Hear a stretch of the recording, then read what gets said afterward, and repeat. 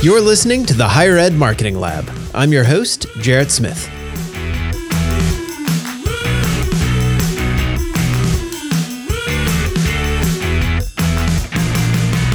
Hello, everyone. Welcome to another episode of the Higher Ed Marketing Lab. I'm Jarrett Smith.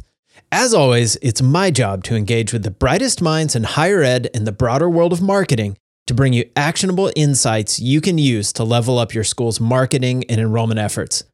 In this episode, we'll be talking with Susan Beyer. Susan is the owner of Audience Audit, a marketing research firm specializing in custom attitudinal segmentation research. If you haven't encountered this type of research before, the level of insight it can produce is really eye-opening. We start off by defining attitudinal segmentation and what makes it unique, and then we jump into some specific examples of how schools have used attitudinal segmentation to improve their marketing and enrollment activities. So, without further ado, here's my conversation with Susan Beyer. Susan, welcome to the show. Oh, Jarrett, thanks so much for having me. Great to have you here, and I'm looking forward to digging into this conversation a lot. So, Susan, before we get started, I wonder if you could just take a minute to tell everybody a little bit about your background. So, fundamentally, I think of myself as a marketing strategist. That's what I've been doing for 30 odd years, both on the client side and on the agency side of things. And when I started Audience Audit almost 10 years ago now, it was really to try to bring something to marketing strategy that I felt was lacking, which is actual information, like real data instead of just gut that I think a lot of us, rely on. And a talented gut is a good thing, but I'm a big fan of actually having some information to guide you. So, for the last 10 years, I've been sort of doing this combination of marketing strategy and custom research to help folks really understand who they're talking to and what's driving those people in their audience, that they can apply from a strategic standpoint and decide how to put their best foot forward. So, Susan, you do a particular type of research, and I was kind of hoping we could maybe start out by defining this attitudinal audience segmentation. Right. So the work we do is quantitative research. So it's not, focus groups, interviews, those kinds of things that are more qualitative with smaller numbers of people. The work we do is all online survey research involving large numbers of respondents so that we get statistically reliable data. So that's number one. It's a quantitative assessment so that you can sort of, steer your ship of state with some confidence. It's segmentation research, which a lot of people are familiar with segmentation, to some extent, especially, with the advent of, content marketing and customer relationship, management, CRM kind of things, basically dividing your audience up into groups. What people really aren't familiar with often is the approach we take, which is to divide those people up attitudinally, or those clients or prospects up attitudinally. So instead of dividing people into groups by their age or their gender or the size of their organization or the industry that they're in, our research really focuses on grouping folks by the attitudes that they hold about something in particular. So, all of our research is custom, so every project is different, and we do it for a lot of different industries. But fundamentally, what we want to try to understand is, what are the groups in the audience that you're trying to reach that are really different from each other in terms of how they look at your category, how they look at their own level of expertise and confidence in making decisions in that category, what their priorities are in terms of why they're looking for help in a particular area, who's influencing that decision, where they're getting information. All of those kinds of things sort of come into play.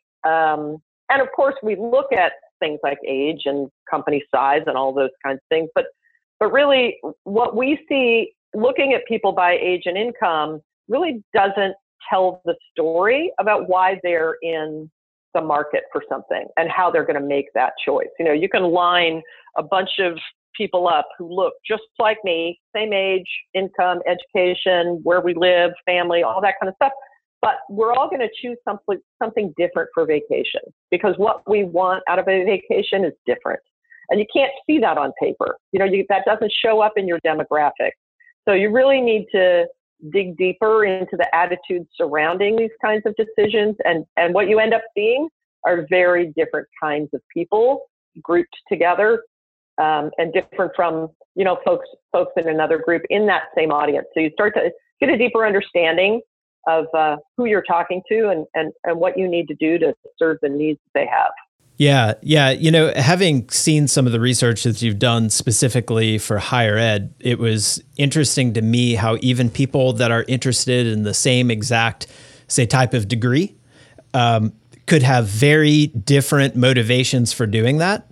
And, maybe if it's like a technology degree, they might be, one type of student might be really focused on their long-term career prospects. Another one might be really focused on entrepreneurship. Another one might just be really consumed with the research and kind of pushing the boundaries of what's possible or solving some problems. But if you just were to look at what their degree interest was alone, that really doesn't tell the story of what they're trying to do. No, and it also, often sheds light on the folks that you can anticipate you're not going to do a very good job of serving, right? Because they're there for something you don't do very well, or something you don't want to do, or they're not going to be worth the effort, that you're going to put into them. And so, as much as it shows you sort of who's out there and how to speak to them in a relevant way, right, to get their interest and then to fulfill their needs, you can also sort of spot potential issues ahead of time and decide whether that's a part of the audience that you really want to try to acquire and spend money against or not. Yeah, I think that's a really interesting point that you bring up, that it's not just about figuring out who do you want to talk to and what are the best things you can say to them, but also who's not, for lack of a better sort of phrase, who's not worth your time, or who is going to be harder to please than somebody else. So you don't waste your limited time and resources with folks who maybe, from a higher ed perspective, are going to show up at the institution and ultimately be disappointed. Yeah, and then tell everyone they know about that, right? That's the backlash from serving the wrong audience. It's just not going to end well. It's not going to work well for you or for them. And then, your word of mouth is not great coming from those folks. And we all know the extent to which organizations are influenced by the word of mouth about them. That's what we rely on to make decisions a lot of the time. So yeah, so some folks it's just better to avoid, and that doesn't always happen. But when it does, it's kind of interesting. And, inevitably we do these studies, and I don't know how many we've done we do a lot of higher ed, but we do a lot of other categories too. And I can probably count on one hand the number of studies where we saw really significant differences in demographics between the groups. Most of the time, it doesn't matter. Like that's not what's going on. It's something different. So, and higher ed is no different than any other organization in that we all have our own ideas about who's going to love us, right? We all have our own ideas about who our audiences are and what they're going to care about. And while we're usually partially right, we're rarely perfectly right. I think it might be helpful if we kind of dive into some real world examples of how maybe this kind of research has been used to show something unexpected. It's just been fascinating over the years. And I have some examples that I can talk about. I won't use the name of the institutions, but I do have their permission to sort of talk about what we found. I did a study, and it was a number of years ago, for a faith-based university in the Midwest. And this is a Christian university, private school. They've really done a tremendous amount of work to provide learning across a range of platforms. So online and satellite learning centers and a sort of traditional undergraduate campus. And, they were doing a really good job from that standpoint, and wanted to sort of understand their audience better. So we looked at both current students as well as prospective students, and sort of went at this from an attitudinal standpoint. And one of the things that, came out of the study, which they fully expected to see, was there was a group there that was really there because it was a faith-based school. That was really important to them, right? And so their consideration set was other schools that also had a strong sort of faith-based element like this school. That's who they were being compared to in that population. But interestingly, we found a sizable group, I think it was almost 28% or so of their current students, in addition to a sizable percentage of their prospective students, who were either there or considering the school, despite the fact that it was a faith-based institution. There were other things about the school that were so appealing to them, whether it was proximity to home, or actually being far away from home, or the academic credentials, or some of these other things, that they were actually matriculating at the school or strongly considering it, despite the fact that it was a faith-based institution. And that really surprised some of the people at the client side. There were kids who were there because they wanted a really traditional undergraduate social experience, right? They wanted to live in a dorm or in a sorority or fraternity. They wanted to eat in the chow hall. They wanted to participate in sort of the campus social experience, And so when you look at groups like this that are really driven by something different, the question then becomes, from a marketing standpoint, what do you do with that information? And to this school's credit, they just went after it. I was so impressed with what they did. So, for example, one of the first things they did was take what had been a one-size-fits-all campus tour experience and break it up into different things. So, for example, if you were one of these people who was really interested in the faith-based aspect of the school, you could choose a tour that really highlighted sort of that aspect of being a student there, and visited the chapel and learned about a lot of the faith-based group on campus and all of that kind of stuff. You could choose that as your tour, but you could also choose a tour that really just focused on sort of campus life and the dorms and the eating halls and all of that kind of stuff, if you didn't want that. And then there was a tour where you actually didn't start by running around the campus. You start in a lecture hall where you get to hear from professors and deans and stuff about the academic excellence of the school, and the, sort of how it's viewed by employers and some of that kind of stuff. So the first thing they did, and this is really where marketing, where this kind of information it becomes so different, is they basically said, you choose, right? You choose how can we give you the information you want? And it was terrifically successful. Like, people could choose, to do one of these tours or a couple of them, but they were really positioned as, we know there are a lot of students here who really are interested in this, or a lot of prospects who have questions about this. Choose the tour that makes the most sense for you.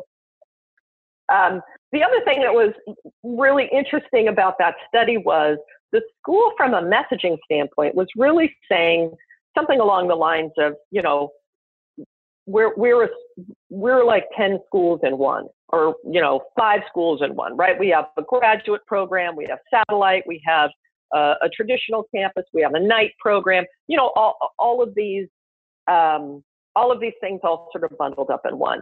And we tested messaging for the school in the study with these audiences. And one of the things that was really, I think, telling, and I've seen in a number of other studies since, is that while that kind of positioning is a tremendous rallying cry internally, I mean, and, they're rightly proud of all the work they've done with respect to that. They are really broadening access to education for their audiences. And so it's something they're really proud of, but it doesn't mean anything to their audiences because nobody wants all those schools, right? Everybody wants the one that they want. And the more you talk about how you do a lot of different things, the more these audience members are like, but is it really focused on what's important to me? And in this school's case, it just wasn't relevant. It was falling flat. And unfortunately, that's the message that they were spending a lot of their resources on. When there were other things they could have been doing with that time and that money and that real estate from an advertising standpoint that would have had a bigger impact. So that was a really interesting study to do. Well, and I think it's so important and relevant to higher ed because, I mean, higher ed is essentially an enterprise organization that's running on a budget. So you just don't, it is not possible to truly be all things to all people and be good at it. And you shouldn't be saying that. So I know you've also done some work on the advancement side and, without naming specifics, but I'd love to dig into that because I think that also is some interesting work. The study I think you're talking about was one for a very well-respected private institution in the Northeast with a terrific reputation that was interested. They basically brought us on because they wanted to create a new event for alumni with an eye, obviously, to their advancement goals, but really trying to drive engagement among alumni, which is the first step, right, of getting alumni to become donors and sort of, interviewing potential undergraduates and all of that kind of stuff that alumni can do for a school. So they wanted to create a new event. And before they did that, they decided to take a look at what their alumni audience looked like. And that was just a fascinating study because we found alumni who were engaging with the school really because they just treasured their time there and felt it was so, formative on the rest of their lives. So they're wearing the sweatshirts on the weekend and they're going to the football games and homecoming and all of those kinds of things because it just reminds them of a really wonderful time in their lives. But we also found alumni who were really continuing to engage with the school because of the business opportunities that offered them, the alumni network, et cetera. So these folks might go to the football game, but it's not because they care about the football team. It's because they're hoping to sit next to somebody that might be a potential business contact for them, right? Which is fine. It's a perfectly reasonable, reason to stay engaged with your school, right? It's a big selling point for schools, their alumni network and all that kind of stuff. And there are folks that really that's the primary reason that they continue engaging. But then we found this group for this particular school, which I was just fascinated by. These folks are very successful and well respected in their careers. And their impetus for staying engaged with the school was that they want to bring that expertise to bear for the school's benefit, right? They really want to provide advice based on what they know that they think will help the school continue to be successful and grow in the future. And I was just fascinated by these folks, and the school was too, and decided to make this event not an all-in-one event, but an event specifically focused on these people, that third group, right? So what was fascinating about it was that with the help of their agency, they developed this event specifically marketed, and it was basically the messaging about it was, imagine the impact you can have on the school, right? So they got these folks to come for a weekend. They all paid to come. It was a couple $100 or whatever. But all of the content was specifically for these types of folks. So for example, one of the keynote events of the weekend was a sneak peek at the 5-year plan for the school that was then in development, followed by like a cocktail party kind of thing where you could rub shoulders with the leadership of the school and let them know what you thought about the 5-year plan and what you might have to contribute and all that kind of stuff. Well, so they could have said, well, let's do an event that tries to get everybody. But instead they said, let's do an event just for this particular segment in this case. They got like twice as many registrations their first year as they had hoped to get. Reviews of the event were off the charts. 85% of the people who attended the first year attended the next year. And giving was up over 20% among the people who had attended the event than it was among the alumni who hadn't the subsequent year. Wow. That's such a great case study. I mean, they did a great job with it, right? But they had some discipline and said, instead of trying to make an event that's 3 days in which every single segment is going to find something, but they're also going to have to weigh, is it worth it to spend this for 3 days when about 30% of the content seems like something I'd be interested in? Or should they build something that is just segment specific? And that's really, you can do both things and you can do both things well. This is just a great example of a school that decided, you know what, we're going to target this particular group. We understand them very well. We're going to build an event specifically around what they are interested in. And it was just hugely successful for them. So that was fun. That was neat to see that unfold for sure. Susan, I want to be respectful of your time. I know I've occupied a lot of it this morning. So, well, I think I've been talking more than you have. So, well, then I feel like I've done my job as an interviewer. That's good. But right. Susan, if folks have more questions or want to find out more, what's the best place to reach out to you, get in contact with you? Yeah, so you can check out, there's a lot of information on the website. It's audienceaudit.com. But you can also just email me, which is susan@audienceaudit.com, or find me on Facebook. I have to say I'm a woeful Twitter person, but Facebook's a good place to find me. Or my number's on the website too, and you can give me a call that way. I love to talk to folks about the opportunities for research in their organization and the extent to which our approach might be helpful. So happy to chat with anybody at any time. As you can tell, I love to talk about my work. That's great. Well, Susan, thank you so much for sharing your insights and your perspective, and look forward to catching up with you soon. It's my pleasure. Thanks for having me, Jared. I appreciate it.